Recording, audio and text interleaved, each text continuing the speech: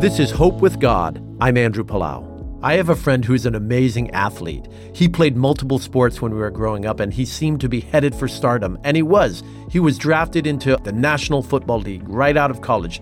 But a few years into his career, he was injured in a game and eventually cut from the team.